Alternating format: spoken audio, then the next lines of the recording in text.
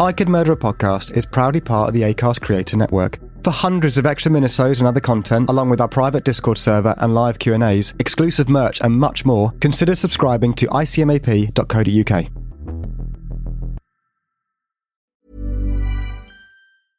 Hey, I'm Ryan Reynolds. At Mint Mobile, we like to do the opposite of what Big Wireless does. They charge you a lot, we charge you a little. So naturally, when they announced they'd be raising their prices due to inflation, we decided to deflate our prices due to not hating you. That's right. We're cutting the price of Mint Unlimited from $30 a month to just $15 a month. Give it a try at mintmobile.com/switch. $45 up front for 3 months plus taxes and fees. Promo rate for new customers for limited time. Unlimited more than 40 gigabytes per month. Slows full terms at mintmobile.com. Ready to pop the question and take advantage of 30% off? The jewelers at BlueNile.com have got sparkle down to a science with beautiful lab-grown diamonds worthy of your most brilliant moments. Their lab-grown diamonds are independently graded and guaranteed identical to natural diamonds. And they're ready to ship to your door. Go to BlueNile.com to get 30% off select lab-grown diamonds. That's BlueNile.com for 30% off lab-grown diamonds. BlueNile.com. Warning. The following episode contains subject matter and scenes that some viewers may find upsetting, disturbing, or unnerving. Please note, viewer discretion is advised at all times. Sit back and enjoy.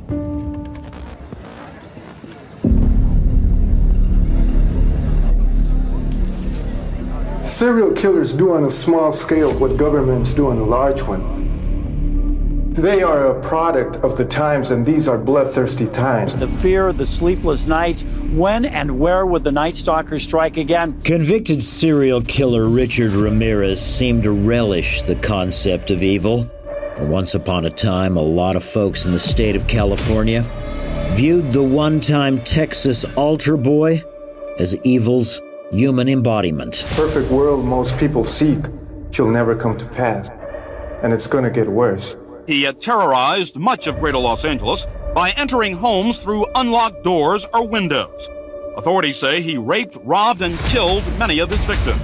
Most were in the San Gabriel Valley. Do you admit to being evil, Richard? We are all evil in some form or another, are we not? Guilty of murder. 13 murders. Guilty of rape. 11 sex crimes. Guilty of burglary of residence and dwelling house. 19 additional felonies. Guilty. Guilty on all counts.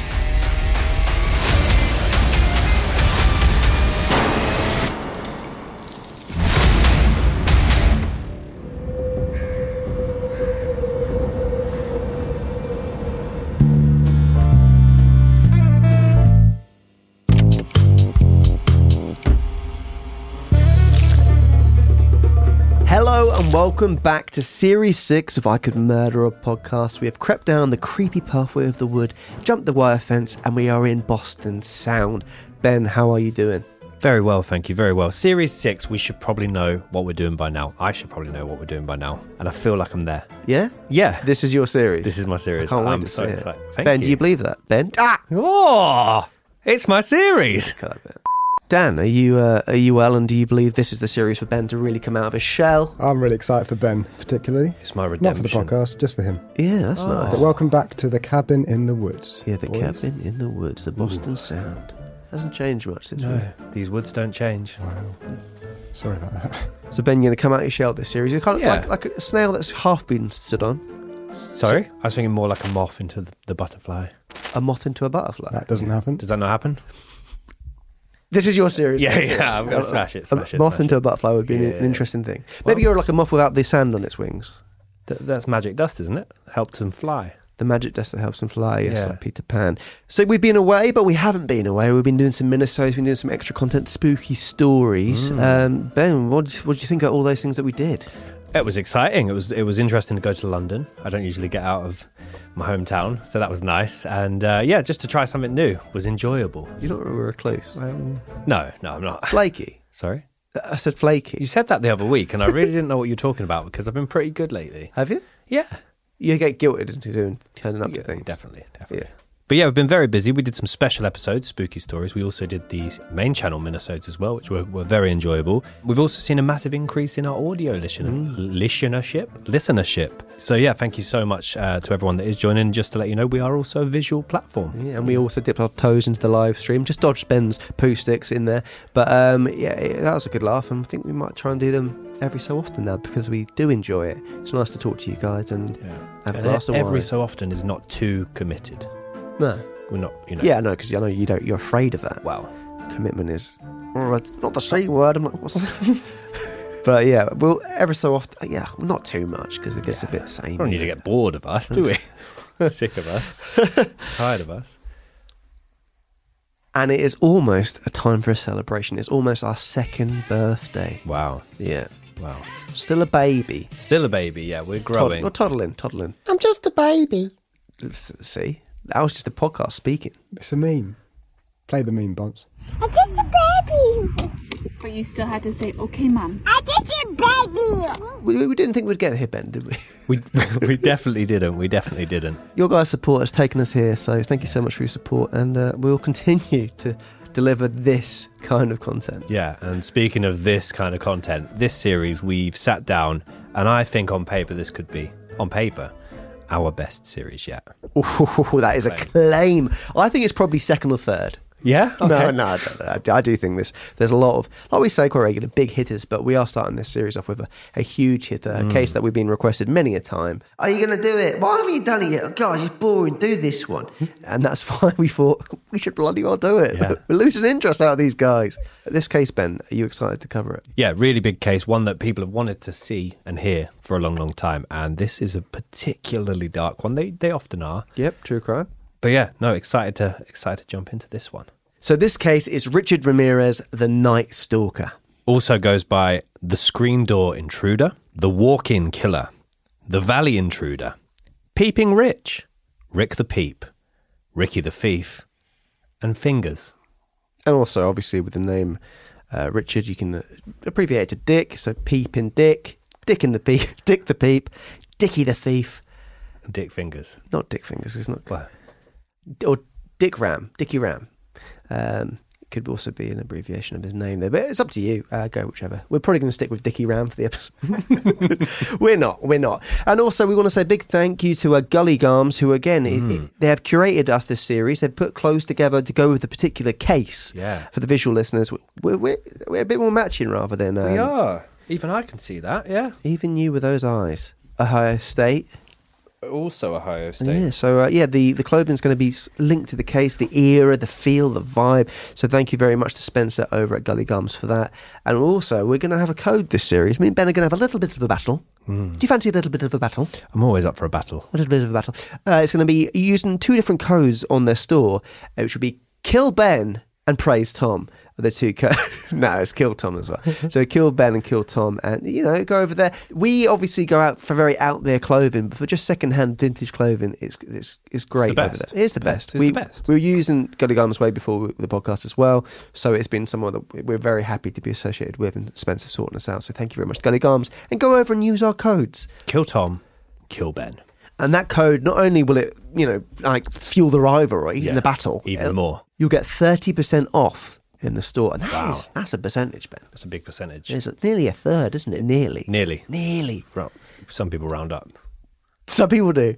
Yeah. You're very right about that. But Ben, you're a man of many words. Sometimes the words don't make sense, or they don't mean what you think they mean. Yeah. But you've thrown a little quote in here. Is this going to be a theme for this series? It could be. I mean, we're aware of the cases we're going to cover, and there are some very quotable cases. So as with any big case, there is a lot to go through. Richard will later blame every possible external influence on his life for the monster that he would go on to become. And with a lot of today's focus, we're going to talk about his childhood and his upbringing, which is I'll say it now, it's dark. It is dark. But we're going to start with a quote from Richard after his arrest. But Ben, before you start, Bonds, can you put a little bit of eerie music underneath it to really sell this quote? I know you're going to smash it, Ben. Thank you. This will just help you out a bit. Yeah, give me the edge. Get me out of that cocoon. Or that moth. Idiot.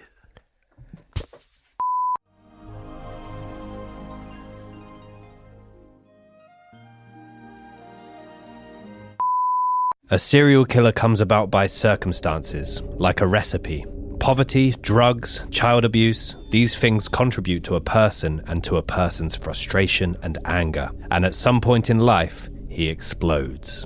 Ooh, yeah, that does really set the vibe for the case. You can't deny his upbringing is one which would warp any child, I would say. Not to give him excuses. Obviously, a lot of people do grow up in a difficult circumstance, but there's certain aspects and certain characters in his life which really do go on to shape him, and yeah, would be very hard for any child to kind of go through.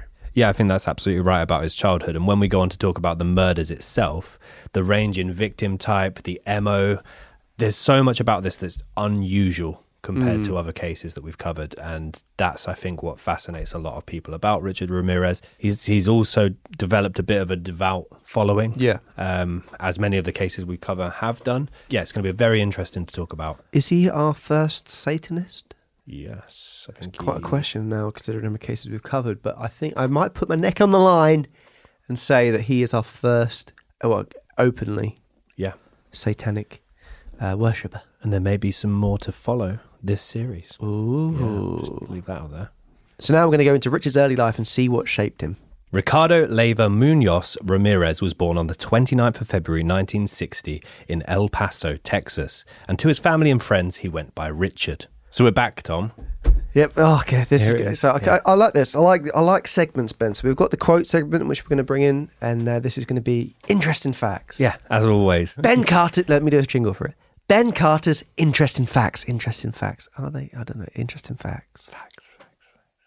Well, a lot of people screaming at their audio devices, their television sets. Welcome to the 1950s. The wireless and the telebox. What is El Paso known for? Well, Tom. Sauce. Old El. Pardon? Old El Paso. Yeah, okay. So the city of El Paso is called Sun City. Ooh. Because on average, and we've been feeling this in the UK recently, it has, well, maybe not to this extent, it has 302 days of sunshine every year. Ooh. That's a lot, isn't it? It's very specific as well, isn't it? Yeah. Very specific. Yeah. Just a couple of months where it's cloudy, I imagine. But El Paso is also known for its delicious Tex-Mex cuisine. That is... and, and the fact that Richard Ramirez was born there. I'm sure there's other things that have happened. Yeah, 1 second. El Paso. What did you find? What search to find that? I just searched. Interesting facts, and that was 24 things you don't know, but probably don't know about El Paso. Oh, wow. I bet I can find it immediately. Something better than the Sunshine City? Tex-Mex. Ooh. You like this, Ben? Pat Garrett was a lawman from El Paso who lives in infamy for gunning down Billy the Kid. Wow. Pat Garrett. Pat Garrett. That is interesting. There you go. Billy the Kid would love to do an episode one day. And El Paso's official slogan is, "You better El Paso up." Which is fun. They're fun. Someone called Paso that's fallen down. You better El Paso up. Help Paso back up. Maybe. I don't think it is that. Yeah. I think it's just more. Saddle up. Yeah, I think they just mean have a good time. Yeah, so there's two other facts for you there, Ben. But I'm sure next time, the next episode, you're going to have some real hard hitting, like, whoa, mind blood. Next week, we've actually got some history. History of snakes. History. Like you this morning. Ben, I spilled a bit of coffee in Dan's kitchen, and I came in to tell Dan that I done it because I spilled a little bit on a cushion, and he's like, I thought you were joking to Ben, because Ben had come in here and ratted me out. He came running to me.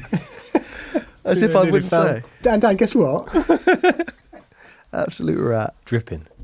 Anyway, enough about coffee spillages. So Richard was the youngest of 5 children born to Julian and Mercedes Ramirez, 2 hardworking Mexican immigrants who moved to America in the late 1940s. So Richard's 4 siblings were Robert, Reuben, Ruth and Joseph. I thought they were doing the R theme there. Poor old Joseph. You can't even tweak that slightly, can you? I tried. Joseph. Just sounds like a dog saying his name. Joseph! I know there's some families that do that, name all the kids by a letter. I don't like it. I just don't like it. So they would all refer to Richard as Richie. So all of his siblings were of school age by the time Richard was born. So coupled with the fact that he had very few friends as a child, he spent a lot of his younger years alone. Richard's father, Julian, was a police officer back when he was living in Mexico. However, upon entering America, he became a labourer. He basically spent many, many years working on and developing railways along the southwestern states. The particular one that he helped to develop was the Santa Fe railway line. Julian was a very large and physically imposing man who would tower over the rest of the Ramirez family. However, the mother was also quite a tall woman. Working on the railway tracks, is that an attractive prospect for you? Well, in 302 days of sunshine, Tom, I'd steer clear of that. Oh, I thought you were going to go for it. No, fair enough. I'd do a season. A season? I don't know if it's like skiing, is it? I'd do a season. Season on the tracks. Oh, it is like skiing, in a way.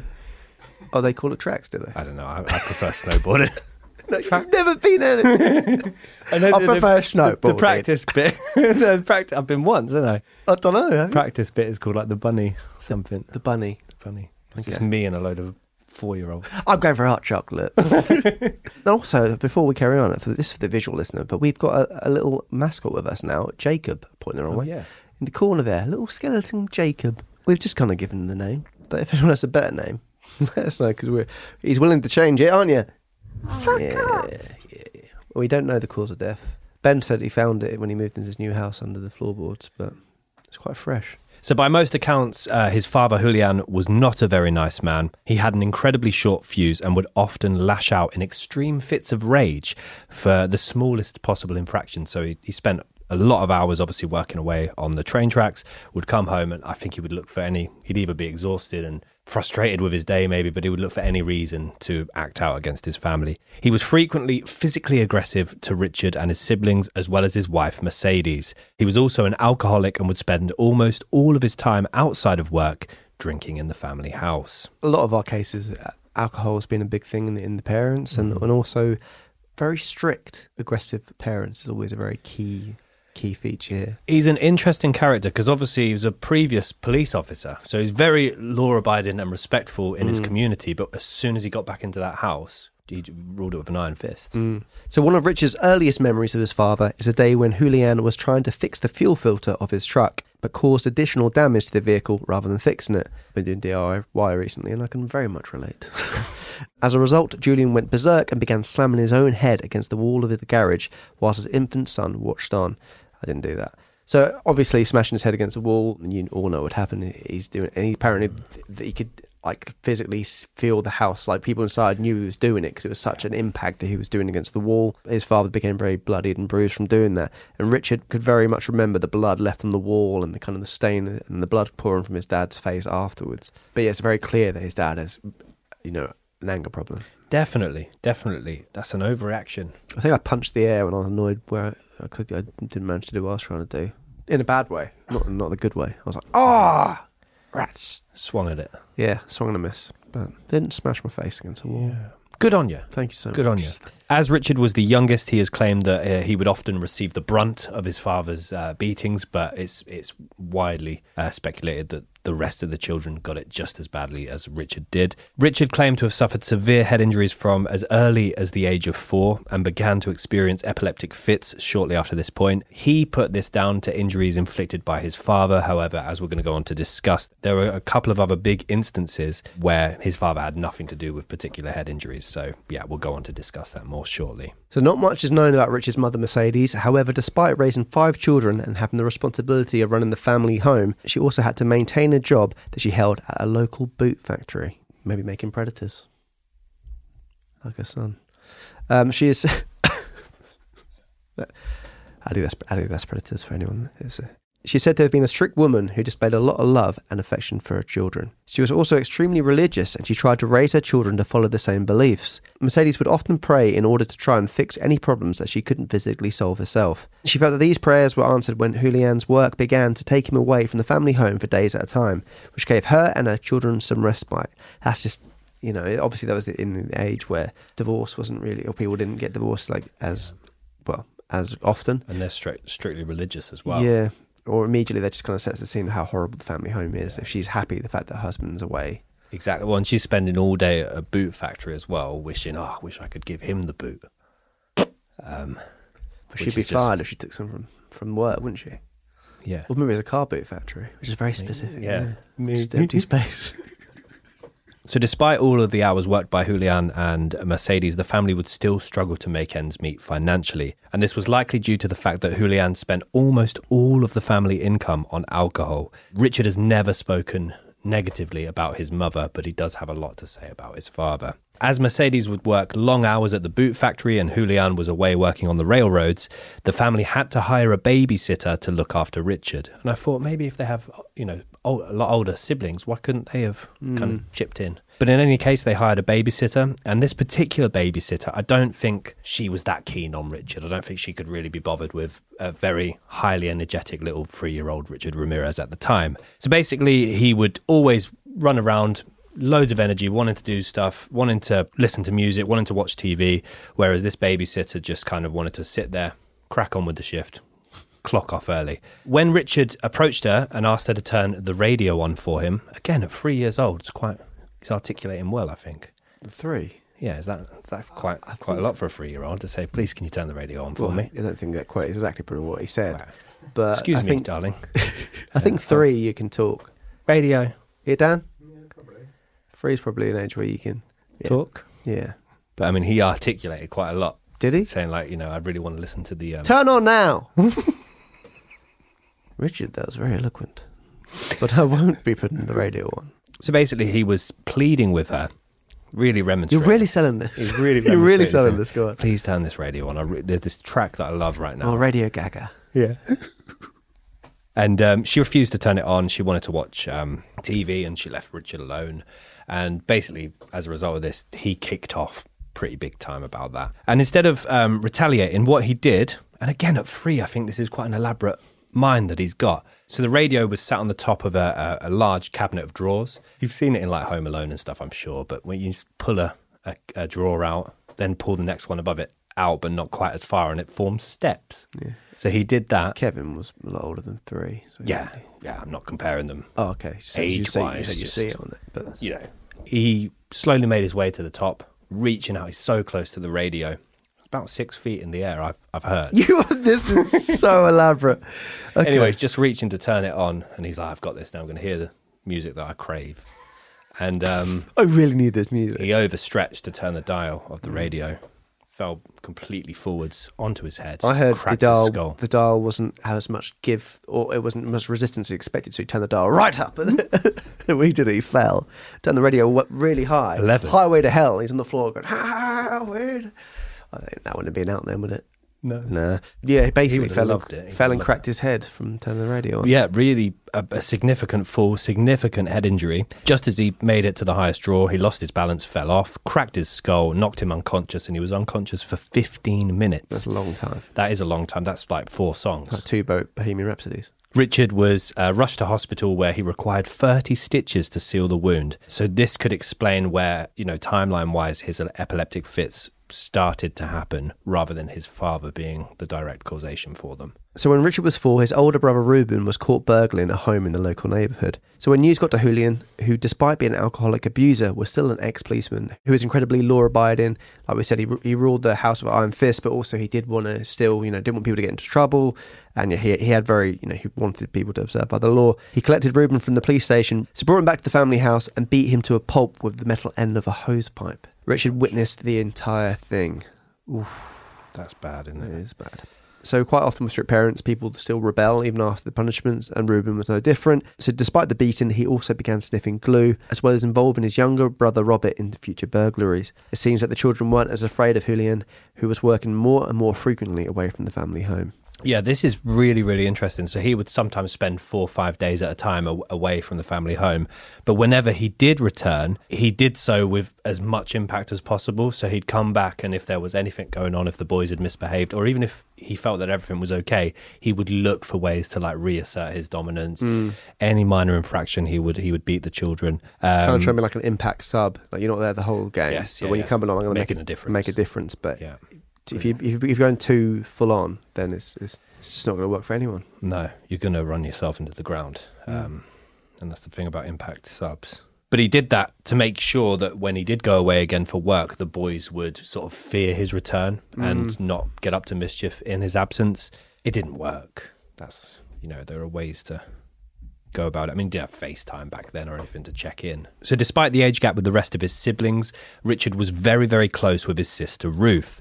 Not a lot of mention of Joseph. We've talked about Reuben, talked about Ruth, talked about Richard. Maybe Joseph was just straight-laced and just cracked on. Could very well have been. Richard absolutely loved Ruth. Very close with his mother and very close with his older sister. And when Richard was 5 years old, he was walking to the park with his brother Joseph, who now makes an appearance, when they spotted Ruth on a swing set. Richard immediately rushed over to see his sister. However, in his excitement, he got a little bit too close to the swing set. You know what happened, Tom. And Dan, you know what happened, Dan.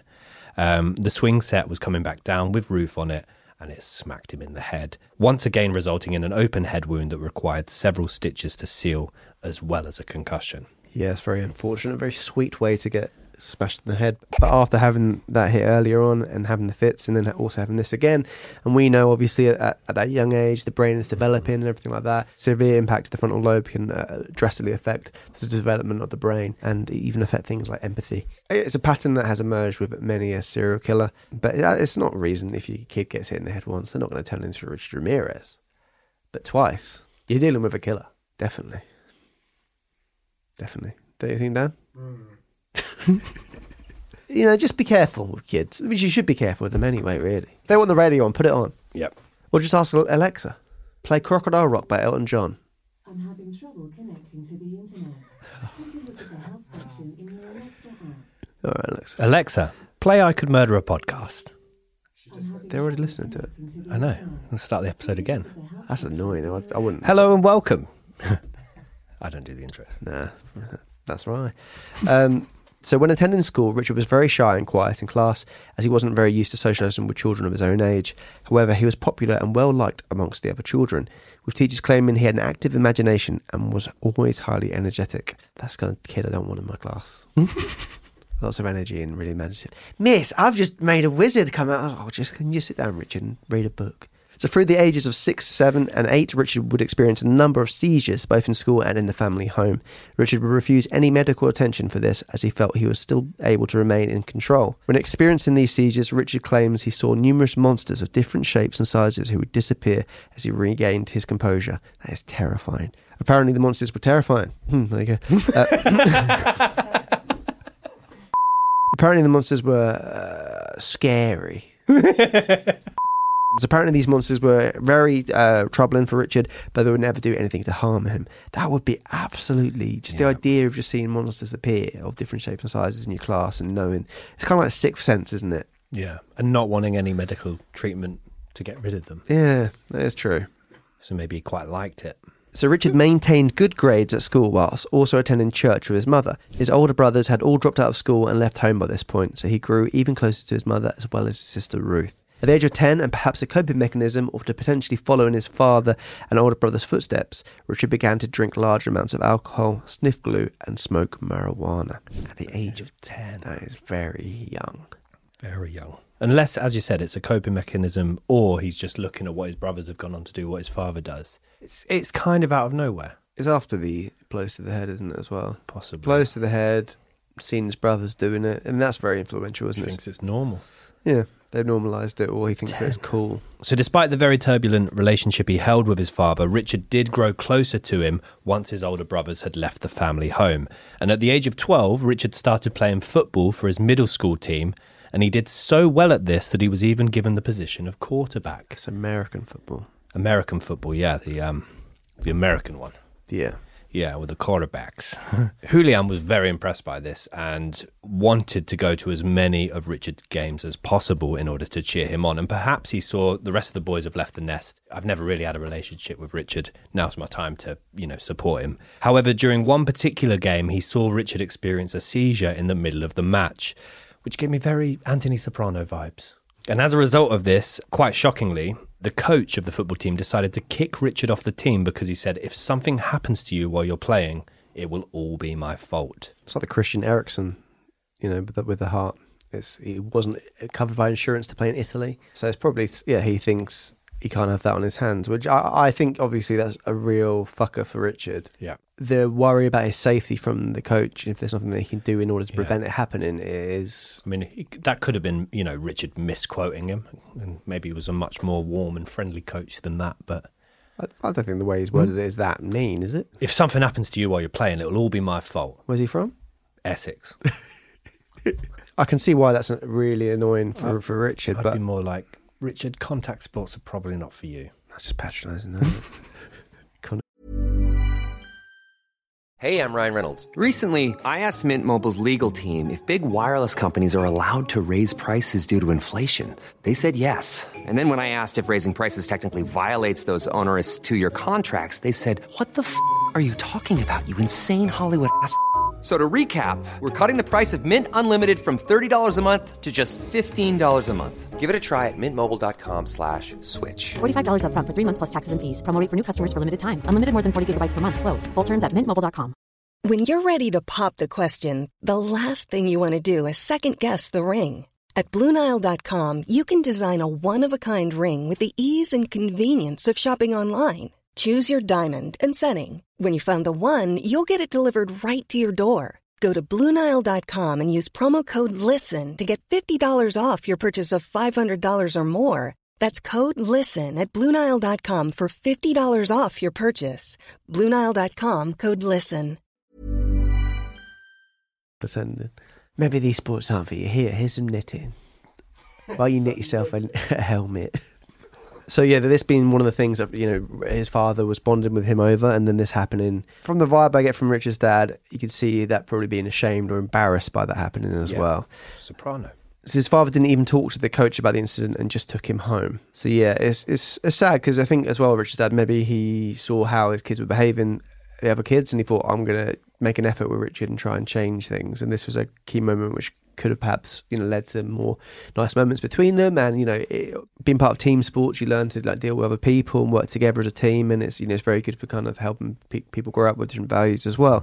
So this could be looked at as a key point where things went the wrong way for Richard. Definitely, and if that wasn't, then what we're going to talk about next is the big turning point, because I knew a little bit about this character before researching the case, but when I looked into it more, I'd say monster rather than character, man. Yeah, I think you're spot on, actually. But you were a bit like, this guy, this chap.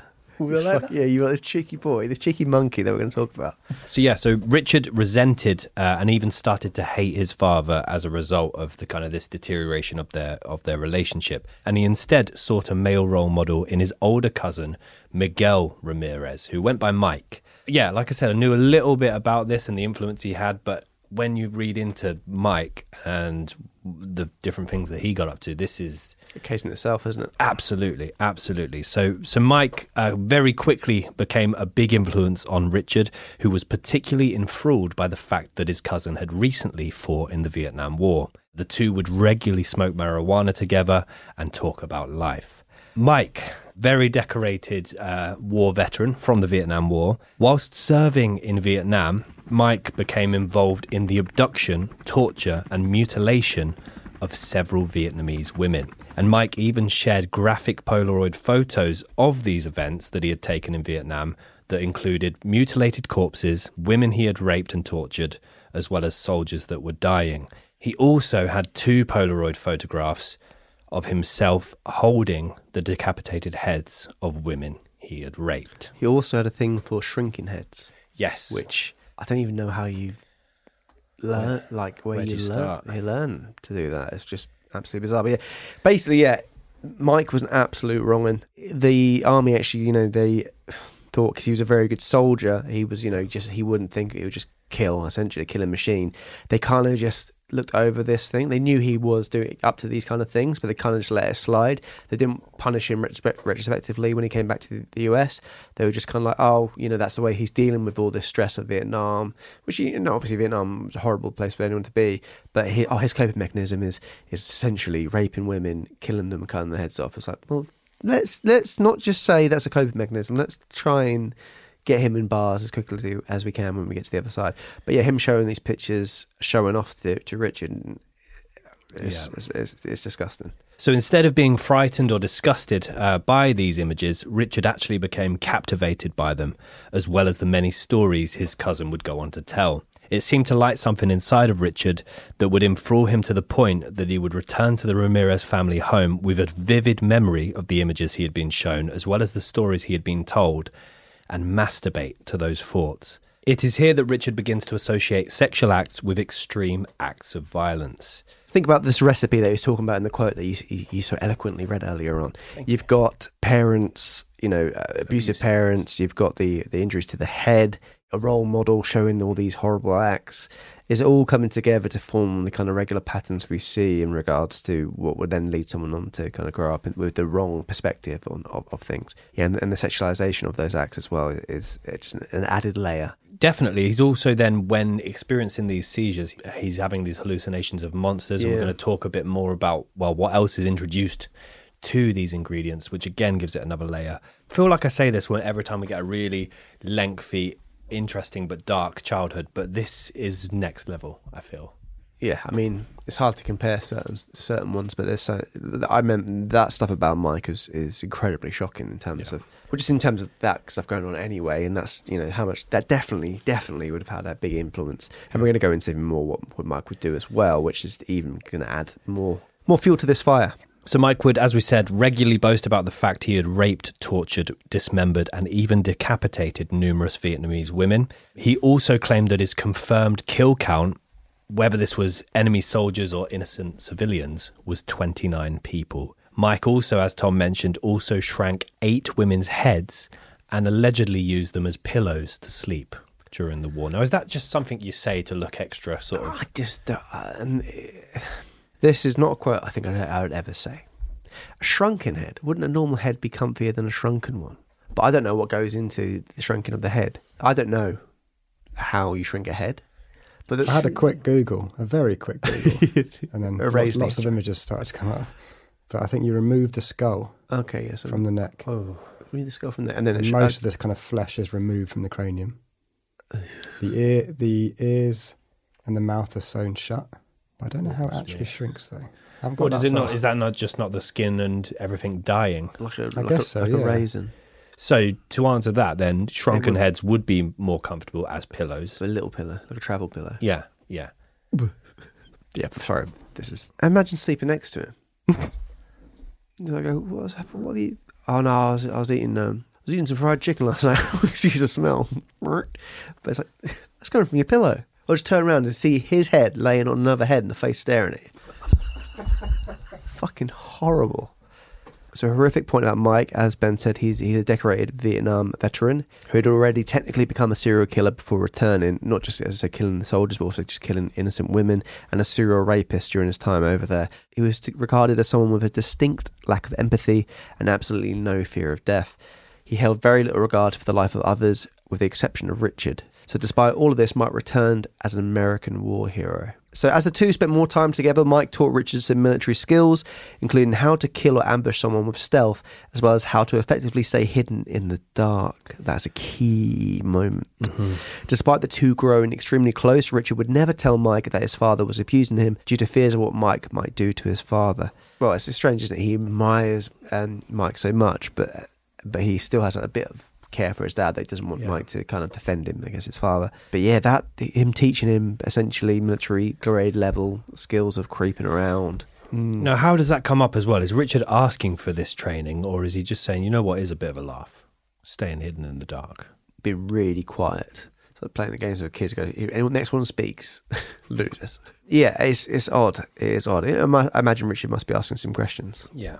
At around the same time, Richard wanted to escape from his father's violent outbursts, and he would do this by hiding and sleeping in a local graveyard. It is here that Richard would practice staying unseen and unheard in the darkness. So this brings us to one of the most significant days in Richard Ramirez's life, the 4th of May, 1973, when he was just 13 years old. So Richard was at Mike's apartment to smoke and drink with him. I think they're playing pool as well, aren't they? A little mini pool table, yeah. I hate the mini ones, the really small ones. Tiny cubes. I like to think of them with the really small, like the travel one. Mike's wife, Jessie, wasn't happy with Mike spending lots of time with Richard. She kind of thought, that why don't you get a job? Yeah. Hanging out with a 13-year-old. Yeah, it's a bit odd. His family member makes it less weird. Yeah. but spending your time drinking and smoking with him makes it weird again. She's kind of always saying to him, why don't you get a job? And he's like, I'll get a job when I want to. Like, I'll do that, you know. I think he was trying to be like, you know, I've just been at a war. Let me have some time. But she was like, maybe we should go get a job. Whilst at the house, before Jesse came back, Richard went to the fridge to get another can of cola, I believe. And he saw a gun in the fridge, which is a weird sight. And he asked Mike, why is the gun in the fridge? And he says, I want to keep it cold. I don't know what that means. So when Jesse came back and started nagging at Mike again, why is Richard here again? And why didn't you get a job? And he basically said, you know, if you say anything else to me, you're gonna learn a lesson. And then she basically laughed and thought he wouldn't do anything. He got the gun out and she was like, what are you going to do, shoot me? And she basically stood up to him directly and was like, you wouldn't believe that he would do it. And then he went on to point blank fire it in Jesse's face in front of Richard as well as their 2 young children, and Jesse died immediately.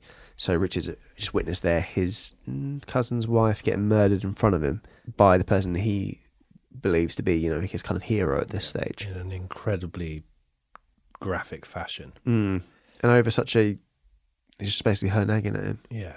Like we said, Mike Ramirez, there's an episode there. Yeah, there really is. So 13-year-old Richard was not moved by the incident and didn't experience any traumatic feelings whatsoever. The shooting did, however, make Richard become more withdrawn from his family, and he would spend the rest of his teenage years almost completely isolated. So after that, Richard basically just went home. He didn't tell his parents about what he saw or anything like that. He just went home straight away, and he left Mike to it. So Mike was later arrested for the murder and found not guilty by reason of insanity, which resulted in him being sentenced to serve several years at Texas State Mental Hospital. This removed any kind of role model from Richard's life. So yeah, that kind of it adds up, doesn't it, with all the waste behaviours and what he was doing. Definitely. And he kept all these Polaroid photos we talked about of his time in Vietnam. He just kept them in a little shoebox that he hid in the apartment. And apparently family members had to go over there to kind of collect different bits and pieces because obviously the children then went into the care of the family, Mike's children. I just have that image of either the 2 little children that Mike had finding that shoebox or another family member other than Richard finding that shoebox and just what they must have thought. I remember because Richard went back there with his dad to help kind of tidy up the place and get things out of there. And I think Richard commented on the fact that the blood stain was still there on the floor and things like that. So it's kind of links to he sees his dad's stain on the wall and the floor. Blood was very much, you know, he's always kind of drawn to it at a young age. It'd be easy to speculate as well if Richard knew what was in the shoebox and where it was kept, and the fact that he was aroused by those images. Maybe he would have grabbed the shoebox and said, I'm taking his Nikes. So during his time alone, Richard developed a keen interest in Satanism and the occult, and he claims that these interests developed due to the fact that he felt God would not approve of his fantasies and his thoughts, whereas Satan would be less judgmental. So these... I love it. Satan's not very judgy. God is so judgy, but Satan, he's just really open-minded. I think it was based on the fact that he was seeing these monsters having all these internal sexual desires around atrocities and aggression and violence, that he felt that he was behaving and feeling and living much more in line with Satan's beliefs than that of God. So yeah, he really gets into his Satanism and the occult, which again we're gonna talk on. We're going to talk in more detail on later in the episode, but this is another ingredient to add to that mixture, and it's a bizarre set of experiences that Richard has gone through so far. Not long after the shooting, Richard moved in with his sister Ruth and her husband Roberto. Another R. Poor Joseph. So Roberto was yet another negative male role model for Richard, this time due to the fact that he was a habitual peeping Tom. Roberto began to take Richard on his late-night walks, where he would find houses with occupants to watch. And this became like a regular kind of outing for them. He was a peeping Tom, but wasn't he a bit of a raping Ben as well?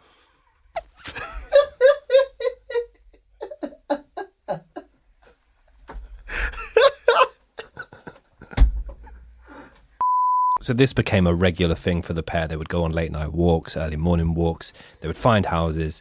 And it wasn't just adults they would watch; they would also watch children. Do you know where I think I might have mentioned this on another episode.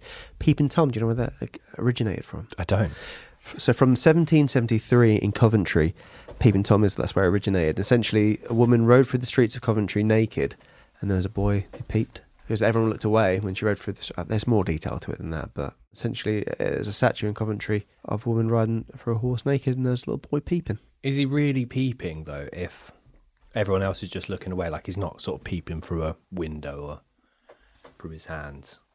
That's what. So you said, he's not really peeping then? Here's a horse But coming. if he's just peeping through his hands or through He a might window. have just been going like that. And also, if I he's think it was peeping- more established that she was going to be doing this. Okay, but if he's peeping, surely someone else has peeped to see that he was peeping. Yeah, peeping at him is different than peeping at her, isn't it? Still peeping. It's not peeping. He's peeping at the naked lady, Ben. If someone's looking at Tom and going, "You dirty bastard, turn around." To be fair, I've just seen a picture of peeping Tom, and he doesn't look as innocent as it's peering Tom. It says. Oh, yeah. He could be a character in a horror video game. He could be. Whilst out on these nightly walks with Roberto, Richard would practice the stealth skills that Mike had taught him. And just 4 years after killing his wife, Mike was released from the Texas State Mental Hospital and began to join Richard and Roberto on these nightly escapades. This band of boys is just disturbing. They would eventually also begin to steal from the houses that they were watching. So Mike's influence here is another negative one, but Richard and Roberto also going along with it. They begin to burgle. Richard started taking LSD. I mean, he's still like in his early teens at this point as well, and he's been exposed to all of this, got involved in all of this. He now starts taking LSD at the age of 14, and this would enable him to experience similar visions that would occur when he had his seizures. This time, the monsters were far more vivid and remained present for longer, but again, they would never harm him. Yeah, I guess he's looking at them and he's thinking, "Oh, there's a reason why these aren't coming at me." But yeah, he's had a cocktail of drugs by this age, and those nightly walks, horrific.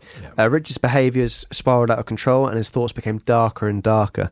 Richard began to have vivid thoughts about murder, mutilation and rape, whilst also depending more and more on drugs and alcohol. So when Richard was 16, he got a summer job working at a local Holiday Inn, and whilst in this role, he used a master key to steal from multiple people that were staying at the hotel whilst they slept. He was given the nicknames Richie the Thief and Fingers by Roberto and Mike. Richie the Thief. Sounds like an old blues guitarist, but he stole hearts. Yeah, that all lines up. Yeah. Richard managed to get away with Fingers on the keys as well. All members of the band. So Richard managed to get away with a number of robberies from patrons of the hotel. However, he was eventually dismissed from his role when he was accused of molesting 2 young boys when he managed to trap them in the elevator of the hotel, which is just absolutely hideous. Though these accusations were never proven, he was also caught attempting to rape a woman while she slept in her hotel room a few days later. However, he was stopped by the victim's husband, who returned to the room and caught Richard there, who viciously beat Richard upon finding him in their room. So yeah, the police were called for this matter, but it was eventually dropped because Richard basically was saying to his parents that that's not true. It was a kind of plan. The woman came on to him, and he was just kind of, and then the husband, it was all basically, the husband reacted to the wife and him being together. And then, they basically dropped the case, and he wasn't taken to court for it at all. Well, that's it. Yeah, they were from out of town, and they didn't want to have to keep returning to Texas to follow the legal proceedings, so they just dropped it. But that's a key point, isn't it? Because if that was to actually lead to anything, that would have been on his record for. So he would immediately have been alerted to the police a lot earlier on. So by the age of 18, Richard was a high school dropout who was drifting around Texas, New Mexico, Arizona and California, as well as travelling up to San Francisco, with seemingly no direction for his life other than the fact he no longer wanted to associate with Mike and Roberto. So at the age of 22, Richard made the decision to permanently move to California, where he would regularly stay in Skid Row hotels, and despite never seeming to work or hold down any jobs, he would always have money to buy cocaine. This became his drug of preference. It is believed that Richard would feed his cocaine habit by committing burglaries and thefts, but also assaulting and stealing from tourists. So at this point, Richard is technically homeless, he is also jobless, and his inner thoughts and feelings, as well as his growing drug habit, is taking him to darker depths than he has ever reached before. And before we move on, we want to say a quick thank you to this week's sponsor, Dead Happy. So a big welcome back to the team over at Dead Happy. We are very happy to have you on board with this series. Life insurance was barely alive when Dead Happy got hold of it, Tom. They've resurrected it, given it a fresh new spin. And a few of my friends actually have got onto it since they started also listening to the podcast. It's made life insurance far more easy and digestible for them. So I'm going to say this, Ben, it's a little bit of a spoiler for people. Sure. We're all going to die. We are. And sorry to break it to Jacob, I'm sure he's aware of this, he's dead. And the thing about Jacob was he wasn't very clued up, he didn't get his insurance sorted out, and he really fucked over his family. So 66 children every day lose a parent who is not insured, and Jacob had 6 kids. Yeah. And he was just like, oh, well, it's a lot of paperwork. Yeah. Dead Happy, no paperwork, cut to the chase, bish bosh bash, a few questions asked, done and dusted. Don't have to worry about it. Absolutely right. And Jacob left him in a mess in the middle of a cost of living crisis, which I think, if ever a time to enjoy yourself in the middle of a cost of living crisis. 50% of parents do not have life insurance, and that's essentially, if you ask me, that's essentially saying, kids, I don't really like you or respect you. Maybe people say that's harsh, but it's just because it's so straightforward and so easy to do, and it doesn't cost them much. And if your financial circumstances do change, you can interchange the plan as you go on. That's right, Tom. And Dead Happy have got flexible prices, flexible payouts, and they're idiot-proof in terms of registering with them. You can do it in a few seconds, a few easy questions, and boom, you're insured. So the really good thing about Dead Happy, guys, is that there's no medical, no sales calls, and no bullshit. There's also no paperwork, which is friendly for the planet. And I do like this planet. Yeah. Jacob didn't seem to give two shits. Jacob, I did see him just burning books occasionally. Like, he's just the little local library going, oh, just burn this book. I saw him throw a sofa into the sea as well. Into the sea? Yeah. He saw him throw a sofa into the sea. By himself, and that's started the downfall of the spine. I saw him call a tuna a prick. Wow. Yeah, so he just wasn't one for the world, was Jake, and that's where he is today. Look what happened to him. We're not threatening people if you don't get it. So yes, guys, why not go over to deadhappy.com and use our code MURDER for 3 months free and basically sort your life out. Not only will you be supporting yourself and your loved ones and getting yourself insured, you'll also be supporting the podcast, which we really, really appreciate. And back to the episode.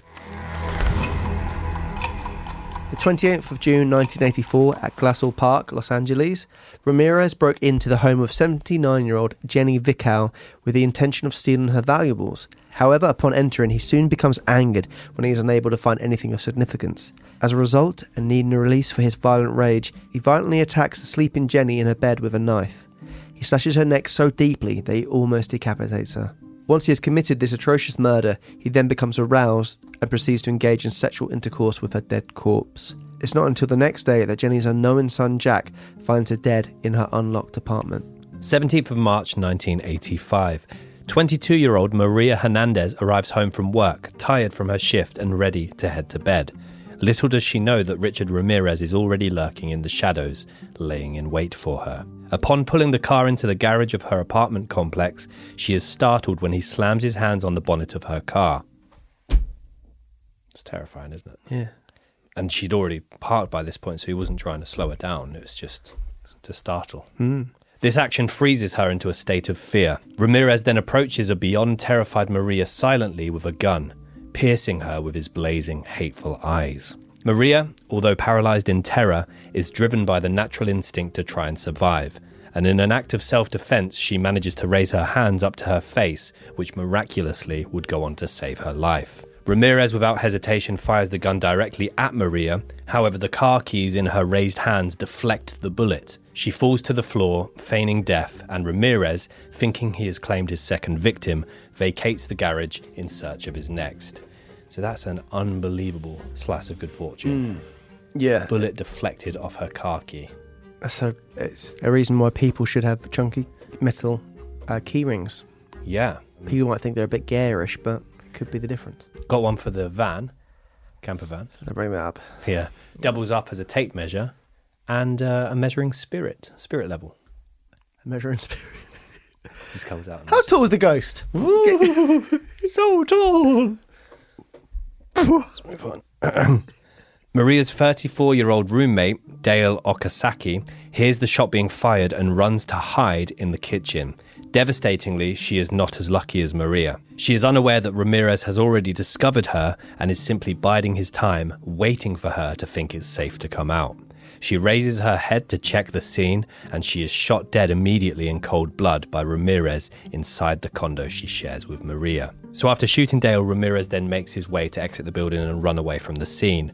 As he's doing this, he makes eye contact with Maria and realizes that she's still alive, and she desperately pleads with him, "Please don't shoot me again." And for some unknown reason, he doesn't shoot her and continues running off into the night. So maybe at this point he feels like he's fired 2 shots. There'll be a presence alerted to this. He doesn't go back to Maria and continues to run into the night. Or maybe he thought that the damage had been done to her because he shot her in the face. Or he thought that, if he's believing Satan's guiding him and stuff like that, and then maybe he thought that she wasn't meant to die. Very true. Maria then goes on to discover the body of her roommate Dale shortly afterwards. So that's That's a horrific scene that Maria encounters. Less than an hour later, and perhaps driven by dissatisfaction at allowing Maria to live, Ramirez then goes on to shoot and kill Silian Yu after stopping and dragging the petrified art student out of her car on her drive home. This incident takes his tally to 2 murders and 1 attempted murder on St. Patrick's Day of 1985. And this also would go on to pinpoint the start of a horrific series of murders that Ramirez goes on to famously commit.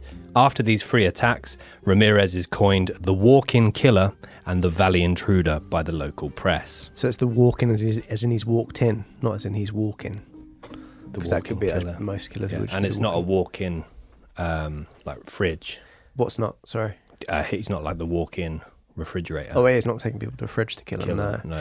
Quite interesting to note as well that obviously the first murder with Jenny Winkauer, that's 28th of June 1984. So he's waited nearly around a year until the next attacks. So it's quite interesting. He's done that kind of laid low. I imagine still committing crimes and whatnot, but not of this extent. And then on 17th of March, he decides just to kind of really just not turn things up a level, which is quite a leap. I mean, obviously, like we said, the way he was raised and stuff like that, and the stuff he was made aware of and stuff he was shown, it's not something that was just bubbling away that he needed to do this in order to kind of fulfill his fantasies. Well, that's it. And in the timeline of his crimes, like you said, the first murder, the one in 1984, once we now arrive at the second one, from here on, it's just very, very frequent compared to the previous 11 months. So, yeah, it's a big escalation. You wonder what would be the motivator for that. Yeah. So March 27th, 1985, 10 days later, and Richard Ramirez breaks into the home of Vincent and Maxine Zazara. He kills unassuming 64-year-old Vincent by gunshot upon finding him in the living room of the couple's home, and then proceeds to fatally shoot and horrifically stab and slash Maxine in one of the bedrooms. Not satisfied by the 2 deaths alone, Ramirez then carves a T into Maxine's chest with his knife and even goes on to gouge her eyes out. Upon fleeing the scene, Ramirez intentionally leaves an Avia trainer footprint in a flower bed next to the house. This trainer print goes on to become a significant piece of evidence in the case. The married couple were found dead and decaying several days later by a business associate who became concerned after not hearing from either of them for some time. So yeah, this footprint was a very, very big part of the evidence in this case in trying to track down the Valley Intruder. And avias were quite like not a commonly... niche. Yeah, fairly niche. Just looking now at some of Avias. Avias, sorry. Yeah, nice. Yes, they're all right. They're quite retro. Yeah. Kind of thing you could perhaps find at Gully Gums. Kill Tom, 30% off. Or kill Ben if you want. Apparently it's 25% Ben, so I don't know why. But no, 30. It's 30. But I think people would be more keen to kill me off than... You trying to get sympathy? No, well, maybe. Kill Ben 30. Just kill Ben, isn't it? I'm confused. Just kill Ben. Ramirez silently breaks into the home of Bill and Lily Doy, where he surprises Bill and shoots him in the head, killing him instantly. He then finds Lily, who had obviously heard the shot come from within her home, and comes out to investigate. Ramirez grabs her and puts her in thumb cuffs, which are essentially a restraining device which is placed on the thumbs to prevent movement. That's a bit... Yeah, that's, for me, so uncomfortable. Like a little butterfly in it. Yeah. I just feel like if you're trying to pull them apart, your thumbs are going to just snap. Effective. Effective, but horrible. I hate to dislocate my thumb or anything like that. No one's asking you to. No, I'm just telling you I would hate that. Sounds like you want it in a weird way. Kind of. Ramirez now has thumb cuffs, so questions have got to be asked as to where he got those. He then savagely rapes and beats... He obviously has cuff links in the black market. Yeah. Absolutely fantastic. Thank you so much.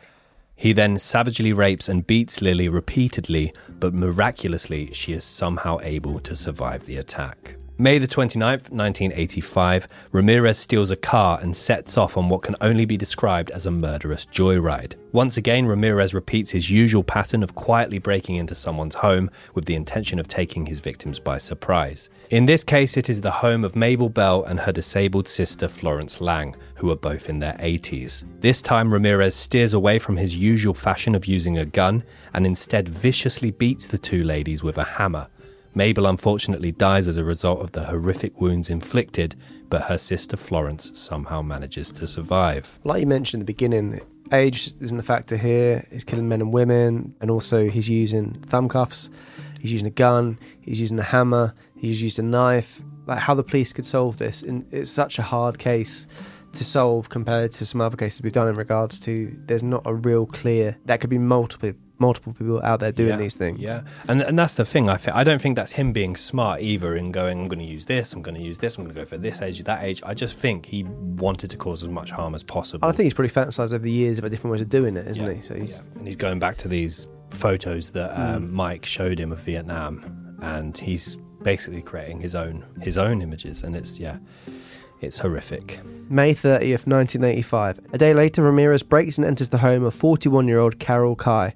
Carol shares the home with her 11-year-old son. Ramirez forces the terrified boy into a bedroom wardrobe before repeatedly raping Carol.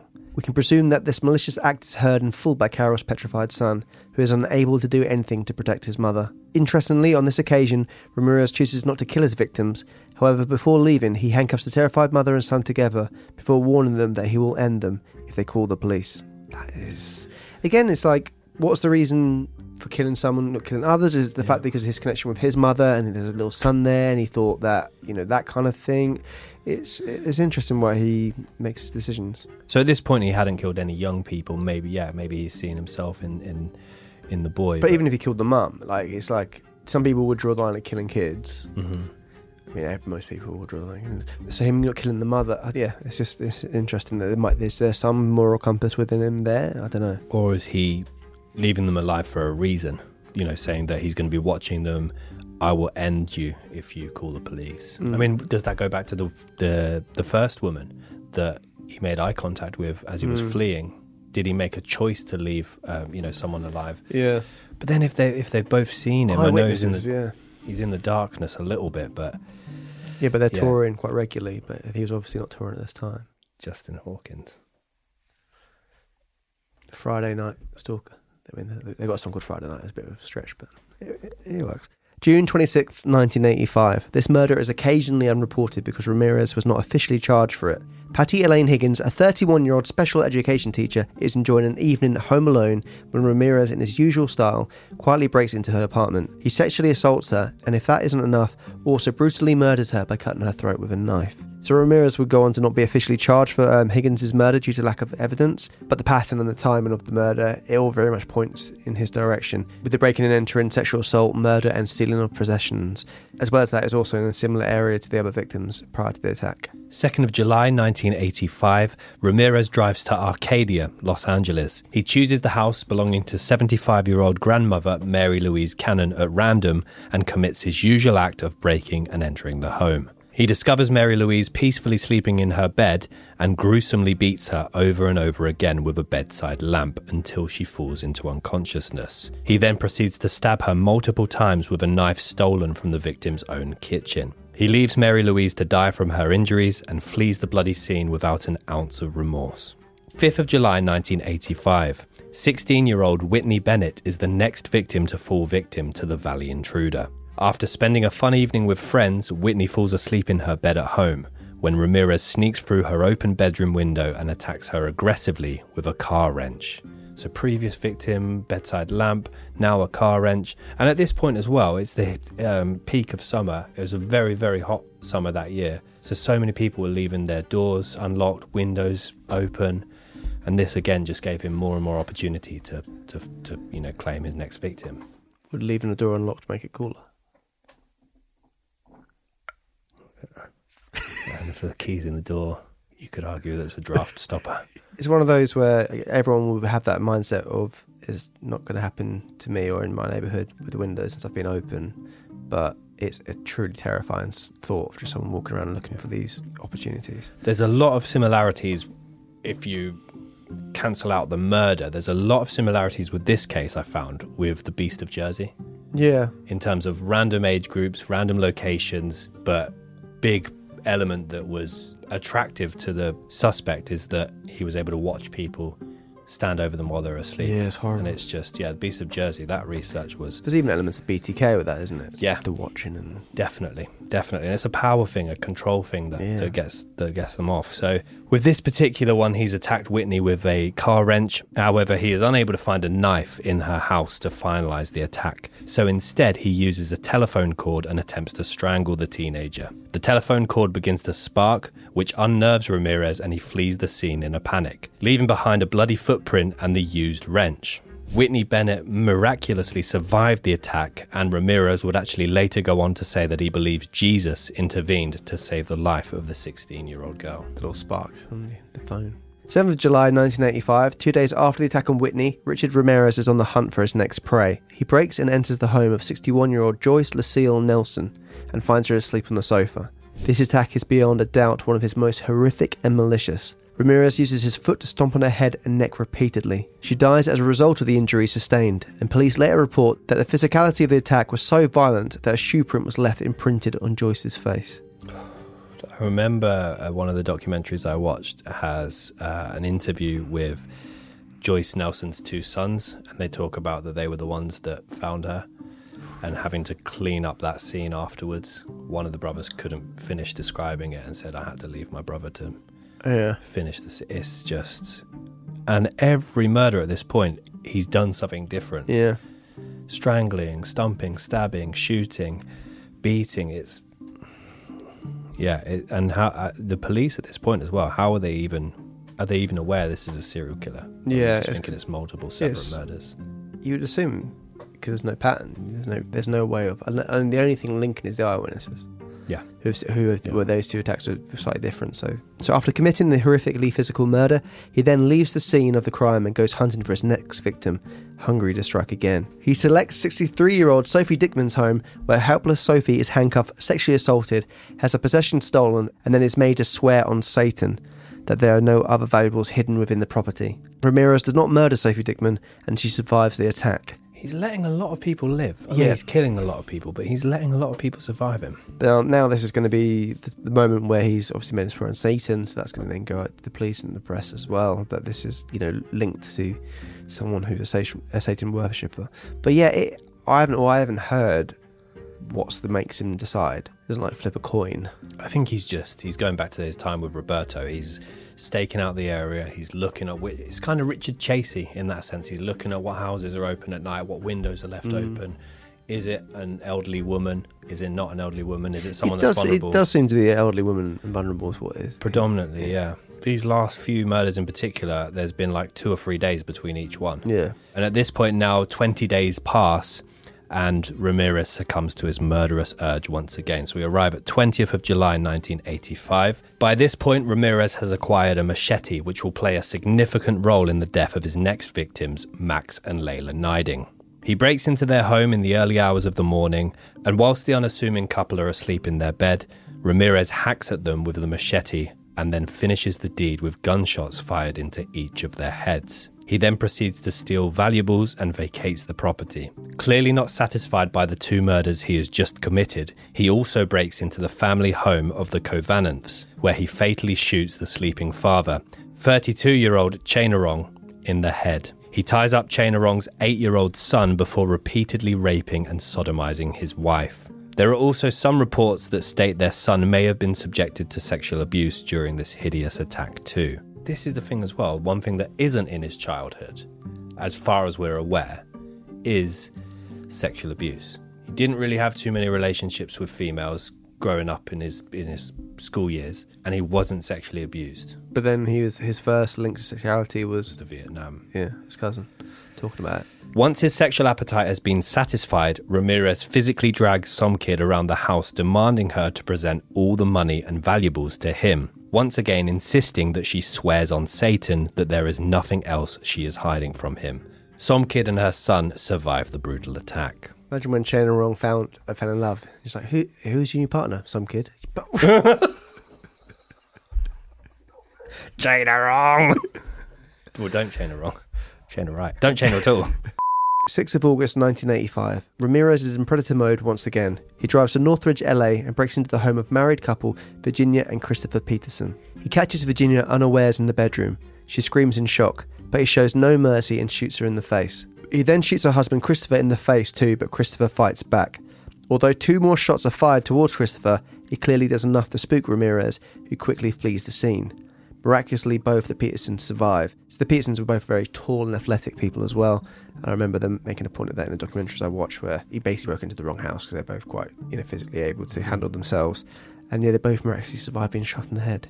On the 8th of August 1985, 2 nights later, Ramirez repeats his pattern of breaking and entering into a marital home. This time, the home belongs to Elias Aberworth and his wife, Sakina. Ramirez then kills a sleeping Elias instantly by shooting him in the head, and he then proceeds to rape and beat Sakina.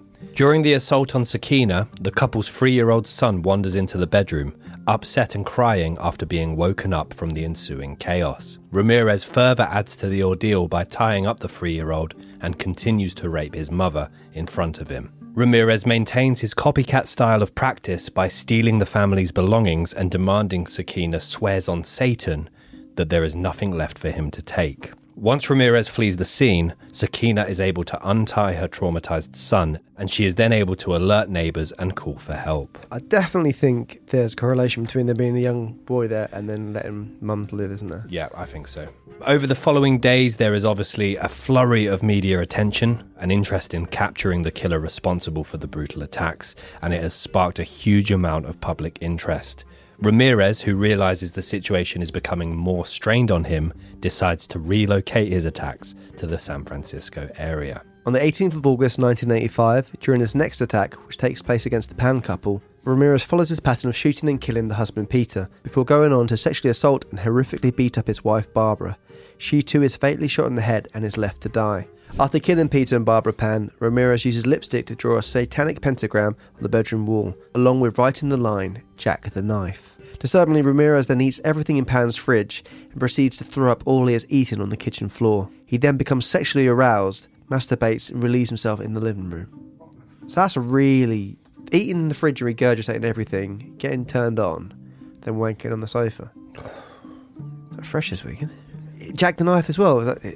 Is that him because the name's starting to get out there, the Night Stalker? Weird one. Is he trying to just give himself a name? And he's like, oh, I don't like these names are coming out. The Walking Killer, Jack the Knife is what I want.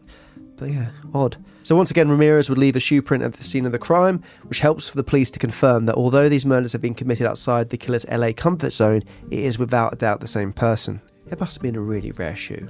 I'm thinking so. So the police have been proactive with the shoe print by this point, ascertaining that their perpetrator wears a size 11.5 of a particular Aviva trainer, of which only 6 pairs in total have been distributed for sale in the USA. That's mad. So it must be a really niche shoe brand if only 6 pairs have been.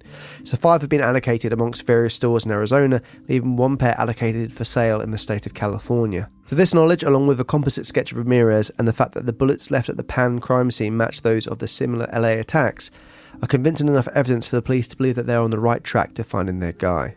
So all these things are now starting to create a picture, which it would have been a very hard picture to develop. Like a Etch-a-Sketch has been shaken, Ben.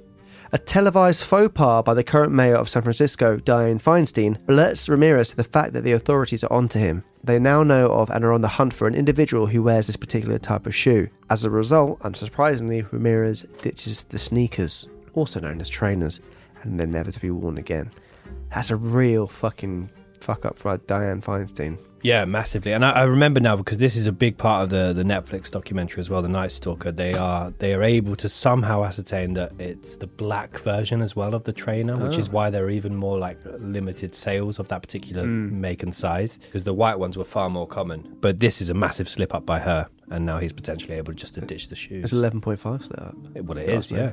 24th of August 1985. Ramirez travels to Mission Viejo, some 76 miles south of LA, on the night of the 24th of August. His first target is the house of James Romero. His family are tired and already in bed, as they have all just returned from a family holiday to Mexico. 13-year-old James Romero Jr. is unable to sleep, and whilst getting up to retrieve something he forgot to take from the car earlier during unpacking, he stumbles across Ramirez prowling through their property. Although startled, James Romero Jr. is able to think quickly and alert his parents of the predator on their property. They immediately call the police. James Jr. has been smart enough to note the style and the colour of the car Ramirez was driving, along with a partial number plate number. After aborting the attack on the Romeros, Ramirez, frustrated and angry, breaks into the home of Bill Carnes. Bill shares the house with his fiancée, Inez Erickson. The couple are sleeping soundly, and Ramirez follows his typical MO, shooting Bill in the head before turning his attention to Inez. Ines is hideously raped and beaten by Ramirez and is physically forced to hand over any valuables the couple have in the house. Before leaving, Ramirez, full of evil arrogance, instructs Ines to tell them that the Night Stalker was here. Both Ines and Bill survive, which is a complete miracle as Bill received 3 bullets to the head. I swear this case has so many people surviving getting shot in the head. Yeah. Is that down to the fact that they've been shot in certain parts of the head, or Ramirez was a poor shot? Or it's a shitty gun? Bad gun? I think we'd both say guns are bad. All guns are bad. Dan? Guns are very bad, so... Apart from the gun that Hitler used to take his own life. They probably used it on other people before that. Yes, true. The 29th of August 1985, in his hasty abandonment of the stolen car he's been using, Ramirez fails to wipe clean a single fingerprint. I mean, he's just been for the passenger fridge and bogged it all over the floor, so DNA-wise, I guess it's not just bog it, did he, though? He also, togged it. Bopped it. It is this fingerprint that solidifies Ramirez as the Night Stalker to the police. Thanks to the information provided by 13-year-old James Romero Jr., police are able to locate the stolen vehicle, and after running the fingerprint through the system, Ramirez's profile comes up in connection to prior traffic and drug violations. Police now have their guy, and they make the decision to broadcast Ramirez's mugshot on television, announcing, "We know who you are now, and soon everyone else will." Yeah, so at this point as well, the name, the Night Stalker, had been widely circulated. That was the one he wanted, rather than Valley Intruder or the Walk-In Killer. Jack the Knife, though. Jack the Knife, yeah, that's an interesting one. I don't know if there was a deeper meaning there. I was Googling. Is it Mac the Very Knife? briefly, yeah, Mac the Knife is the song, which is apparently based on Jack the Ripper. Ooh. Interesting. It's all intertwined, isn't it? It is. It's like a cobweb of different information. You put it together, a really happy spider. we earlier on, we found a spider in here, and turns out we all don't really like spiders. Dan was threatening to throw hot coffee at Ben if he threw the spider. Ben was threatening to throw the spider. I didn't threaten. To be fair, Ben was the hero in the situation because he actually scooped the spider. Of spiders as well. It's a big But deal. Dan was like, "I'll throw hot coffee at you." And he was holding a butter knife in the other hand. I don't know where the knife came from. It just appeared. Dan the knife. August 30th, 1985. Unaware that his photograph is all over the news, Ramirez nonchalantly catches a bus with the intention of visiting his brother in Tucson, Arizona. However, upon arrival, he discovers his brother is in fact not home and makes the decision to return to LA. Probably not the place to be going he's quite happily been going around all the different places in the US. It's going back to your main hunting ground. I know he's not aware about his picture being released, but... He seems to always gravitate towards LA for some reason. Maybe he was on the lookout for more victims. August 31st, 1985. After arriving back in LA the next morning via a bus, Ramirez soon realizes that he is a wanted man and can't avoid noticing his face is splashed all across the local newspapers. In a panic, he attempts to steal a car but is instantly recognized and chased down by an enraged group in the process. One man whacks Ramirez over the head with a pipe, and a crowd are able to pin him down until the police arrive. It is reported that the arrival of the police actually saved Richard Ramirez's life, as he was being beaten so severely by the angry mob. The Night Stalker is captured, and the reign of terror inflicted over LA and nearby San Francisco are brought to an end. Also, the man that apprehended Ramirez and beat him with the metal pole is a guy named Manuel de la Torre, and there's a photo of him. It's quite a common photo that pops up if you search Richard Ramirez's father, but it's not Richard Ramirez, it's Manuel. And there's a photo of him with his family that was taken not long afterwards, with him holding a bottle of champagne. And he just looks like the most unhappy man I've ever seen hold a bottle of bubbly. The saddest man to hold a bottle of... It's like that line from Vanilla Sky. I think she's the saddest girl to ever hold a martini. Apparently when he's running down the street, so there was quite a Spanish community around there, they were shouting El Matador, which translates to the killer. Yeah, it was quite a scene. People were slowly starting to clock who he was, and he was, finally feeling like trapped, running away, panicking. He wasn't as cool and calm and collected as he felt he was in other situations. So there's lots of kind of aerial footage of the arrest, and there were images of him being bandaged up in a police car, bandages to the head. But the angry mob beat him fairly, significantly. Yes, indeed. And for everything we haven't really spoken about, but he just randomly decided to stop any kind of dental hygiene. Yeah. And he just let his teeth kind of rot out. July 22nd, 1988. Fast forward 3 years later, and the jury selection finally begins in the case of Richard Ramirez, the Night Stalker. During his first court case, Ramirez draws a satanic pentagon on his hand, of which he raises visible to the court and shouts out, "Hail Satan." In the coming weeks, Ramirez does everything in his power to delay the start of his trial. He changes his legal counsel 3 times, and after initially confessing to all the crimes he is accused of, he backtracks and claims a case of mistaken identity. You would have thought hailing Satan's not going to help you if you're then going, oh, I'm an innocent Satan worshipper. Someone thought it was me, but guys, hey, I love the guy downstairs, but don't get me in the nick. So even when the trial eventually does get underway, it is delayed further by a shocking murder of one of the jurors. Initially, Ramirez and his satanic worship are suspected of playing a part. However, it soon comes to light that Ramirez is not responsible, and the murder has been committed by the juror's boyfriend at the time, who then goes on to commit suicide. So on the 20th of September, 1989, I was a month and a day. Old then. Yeah. Are you making this? Years old. About you. So the 20th of September, 1989, Richard Ramirez is found guilty on all charges. He is accused of 13 counts of murder, 5 counts of attempted murder, 11 sexual assaults, and 14 burglaries. He is sentenced to death by the state of California and sent to carry out his surviving years on death row. Upon sentencing, he is famously quoted as saying, "No big deal. Death always comes with the territory. I'll see you in Disneyland." What does that even mean? Is that quite a...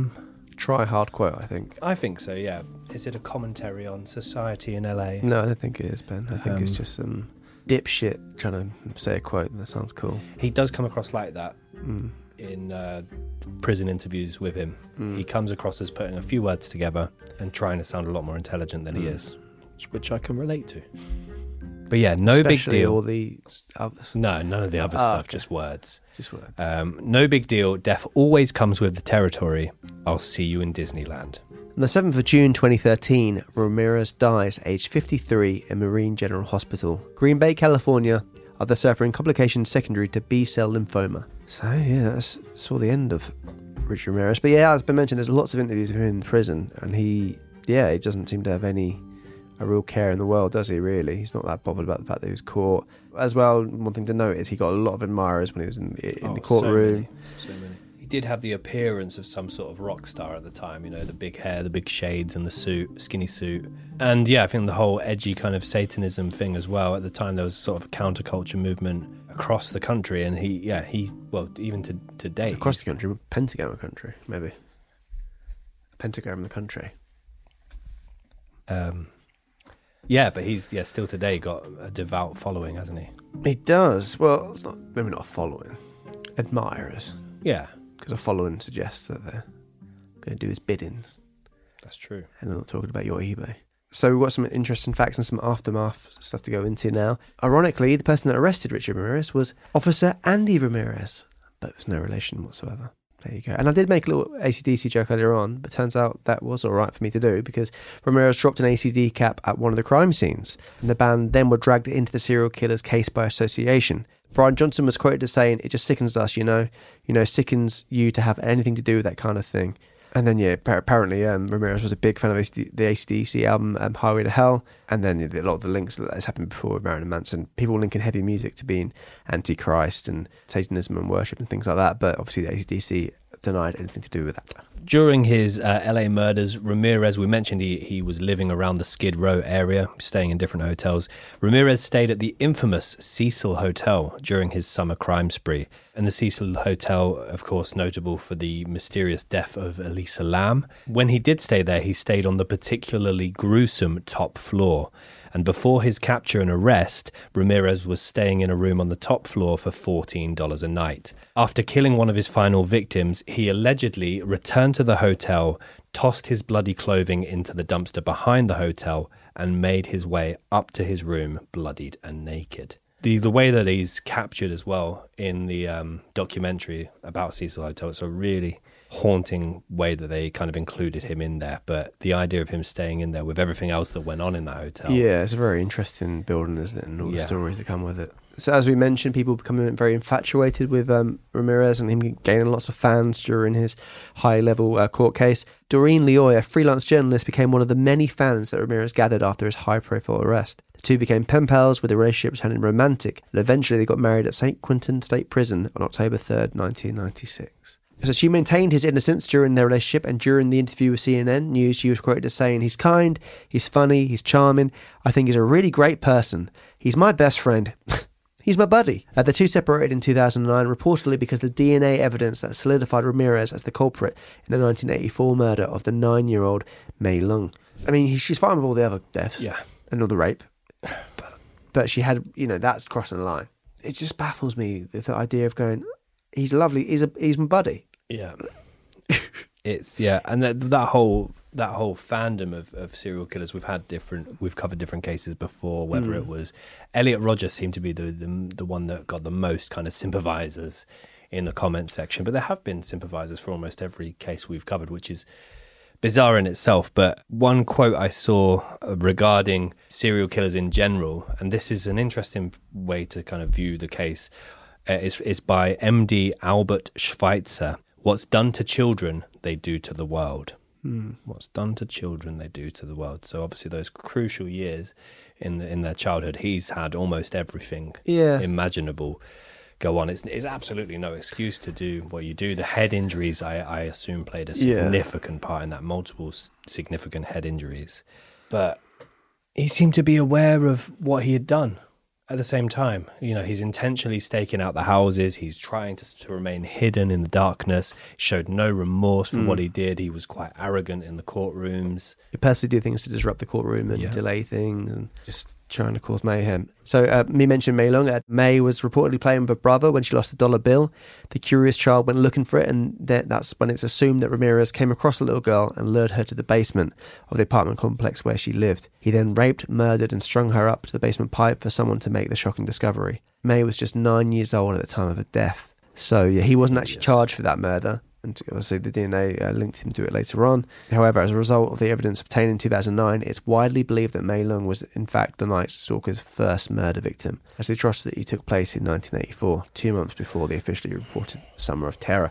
But the other thing about that is, if he's travelling about, you can't be sure that other people weren't crossing his path at the wrong time and stuff like that. That's the crazy thing, especially with those times when things weren't as well documented in DNA and stuff like that. So And I mean, he was sentenced to death pretty much immediately, so he had nothing else to kind of bargain for in admitting other victims. Just the power, isn't it? Just him knowing, they think that's bad. Well, all these other people that I've... So, as Tom said, I think he does come across in some of these interviews as one of the least intelligent serial killers that we've covered so far. And I think he owes a lot to the fact that his victims were such a vast range in terms of age, gender, race, location, but also the method in which he killed them. I think he owes so much of that to the fact he wasn't caught quicker. Because other than that, he was leaving footprints everywhere. He let people survive. He just seemed a bit of a klutz. Brash, but then if he's thinking Satan's kind of guiding him and also got his back, because he fought with the head protection of Satan as well, which he kind of, if he truly believed that, maybe he thinks like, well, I have to worry about these things, which is, again... That's true. Yeah, that's true. Ramirez infamously appeared on the Maury Povich show in 1991. And the clip I've seen of this, Maury basically froze to him, and Ramirez basically starts his appearance on the show by saying, "I believe all humans have in them the capacity to commit murder." And the crowd basically start booing him before he can finish the first sentence. I'm just like, I don't think the Maury show was the right vibe for him at all. I think the fact that all of this happened in just over a year, but it really picked up in the summer of 85, didn't it? When it was just 2 days, 3 days, every other day. Yeah. I didn't know anything about that Maury clip. Yeah. He's being booed as if he's just failed a paternity test, the way that the crowd turn on him. Well, they have every right to turn on him. I'm not sticking up for him at all. But it was just very weird to see him on the Maury show. Fair enough on Montel, but Maury. About the AC/DC hat, it's very much a focus of the initial build-up in the Netflix series, The Night Stalker.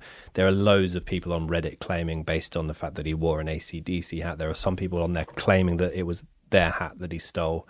Multiple people claiming that they encountered him whilst wearing the AC/DC hat. Sure, many people would have been. Yeah. he wasn't the first Night Stalker. So obviously there's also then the original Night Stalker, Joseph James D'Angelo, who again, a similar kind of MO, lots of similarities between the two, but that will be a case for another day. Editors decided to dub the killer as the Night Stalker based on the 1972 TV movie and short-lived TV series about a Las Vegas newspaper reporter investigating a series of murders committed by a vampire. The judge who sentenced Ramirez to death remarked that his deeds exhibited cruelty, callousness and viciousness beyond any human understanding. On September the 3rd, 1985, less than a week after Ramirez was arrested, Ramirez went to see a prison dentist, and over a period of 9 months, Dr. Alfred Otero BTK family, I wonder why that surname stood out, had repaired 9 badly rotten teeth, filling them with a compound substance. Ramirez's dental hygiene was an issue starting at a very young age. The killer would start his day by drinking 4 cans of Coca-Cola and eating sugar-covered cereal. According to Ramirez's childhood friend and classmate Ray Garcia, he'd never brush his teeth. I used to tell him to close his mouth or brush his teeth. Close your mouth or brush teeth. We did a post about that very early on in our IGMAP days. And then finally, during his time in prison, Richard Ramirez hatched 2 secret plots to escape so that he could continue his murder spree. In 1993, while bringing Ramirez back to prison, a correction officer used a wand to scan the killer's body, and the metal detector went off near his buttocks. A later X-ray revealed that Ramirez had stuffed a handcuff key inside his rectum, along with a ballpoint pen, a syringe, and strangely, a sticker that read, "I love chocolate." LUV chocolate. I love chocolate. 5 years later, Ramirez received a bizarre letter from one of his lovesick groupies that alluded to helping him bust out of prison, but the San Quentin authorities caught wind of the plot and promptly cut off the groupie's access to Ramirez. And now it is time for our lookalikes. Ben, it's episode 1 of a new series. I know you said to me, Tom, Series 5, I'm sorry about my lookalikes. I'm going to go away, I'm going to come back, really think these ones out, come back with really good ones. Not ones that, if you mix that person with that person. Yeah. I'm excited to see what you got. I haven't done any mixing this week. Cool. Some of them might annoy you. Go on, I'll try not to be annoyed. So my first one, and I think this is being very, very kind to Ramirez, and this is based also on a picture of him not showing his teeth. I think he looks like Brandon Boyd, the lead singer of Incubus. That's mad. I literally just... Have you got it as well? I literally just Googled Incubus singer, and that was... I didn't look at your notes. Yeah, it's a good one, that one. I think it's because Brandon Boyd's quite a handsome bloke. Yeah. Yeah, no, he is a handsome guy, but for some reason I got that, but it's mainly the hair, isn't it? It's mainly the hair, yeah, and a little bit of maybe the face and nose and jaw. Mainly the hair, yeah. Yeah. Yeah. Do you want to go one of yours? I've got a few. If you do yours, mate. We'll just go for yours. Well, this one is the one that probably might annoy you a little bit, but I feel like he could be any member of the band The Strokes. Do you mean he could be any member? He just could be any of them. That doesn't make any sense, Ben. Well, look, I'll show you. They don't even look alike. I think he could be any of them. Do you mean he could be any of them? Look, no. They're different people. Could be in the band The Strokes. Yeah, but you can't. If you look at The Strokes, you can't go. All of them look exactly the same. He's got some features of each member of The Strokes. Okay, I think that's a terrible shout. Lazy. Yeah. Okay. Tom's really annoyed. Yeah. I haven't really properly started watching it yet. I will get into it, I promise. But he looks like he could be an older version of Mike from The Stranger Things. Yeah.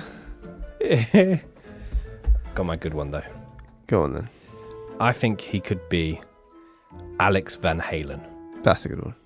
And again, he could have probably been any member of Van Halen, to be fair. No, he couldn't.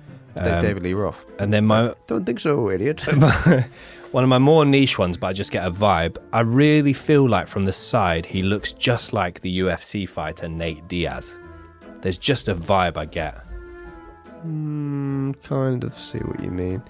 Ramirez has a very 90s PlayStation game pixelated face. Like, it's very sharp corners and a badly graphics game, I feel. I'm surprised you didn't get this one, to be honest. You said you thought we'd have the same one. Yeah. It was Incubus I literally thought of whilst doing the case then. But I've gone for Ezra Miller of when you talk about Kevin. Yes, that's very good. But I think his intense way of playing I think he would be great at playing that role in the film anyway.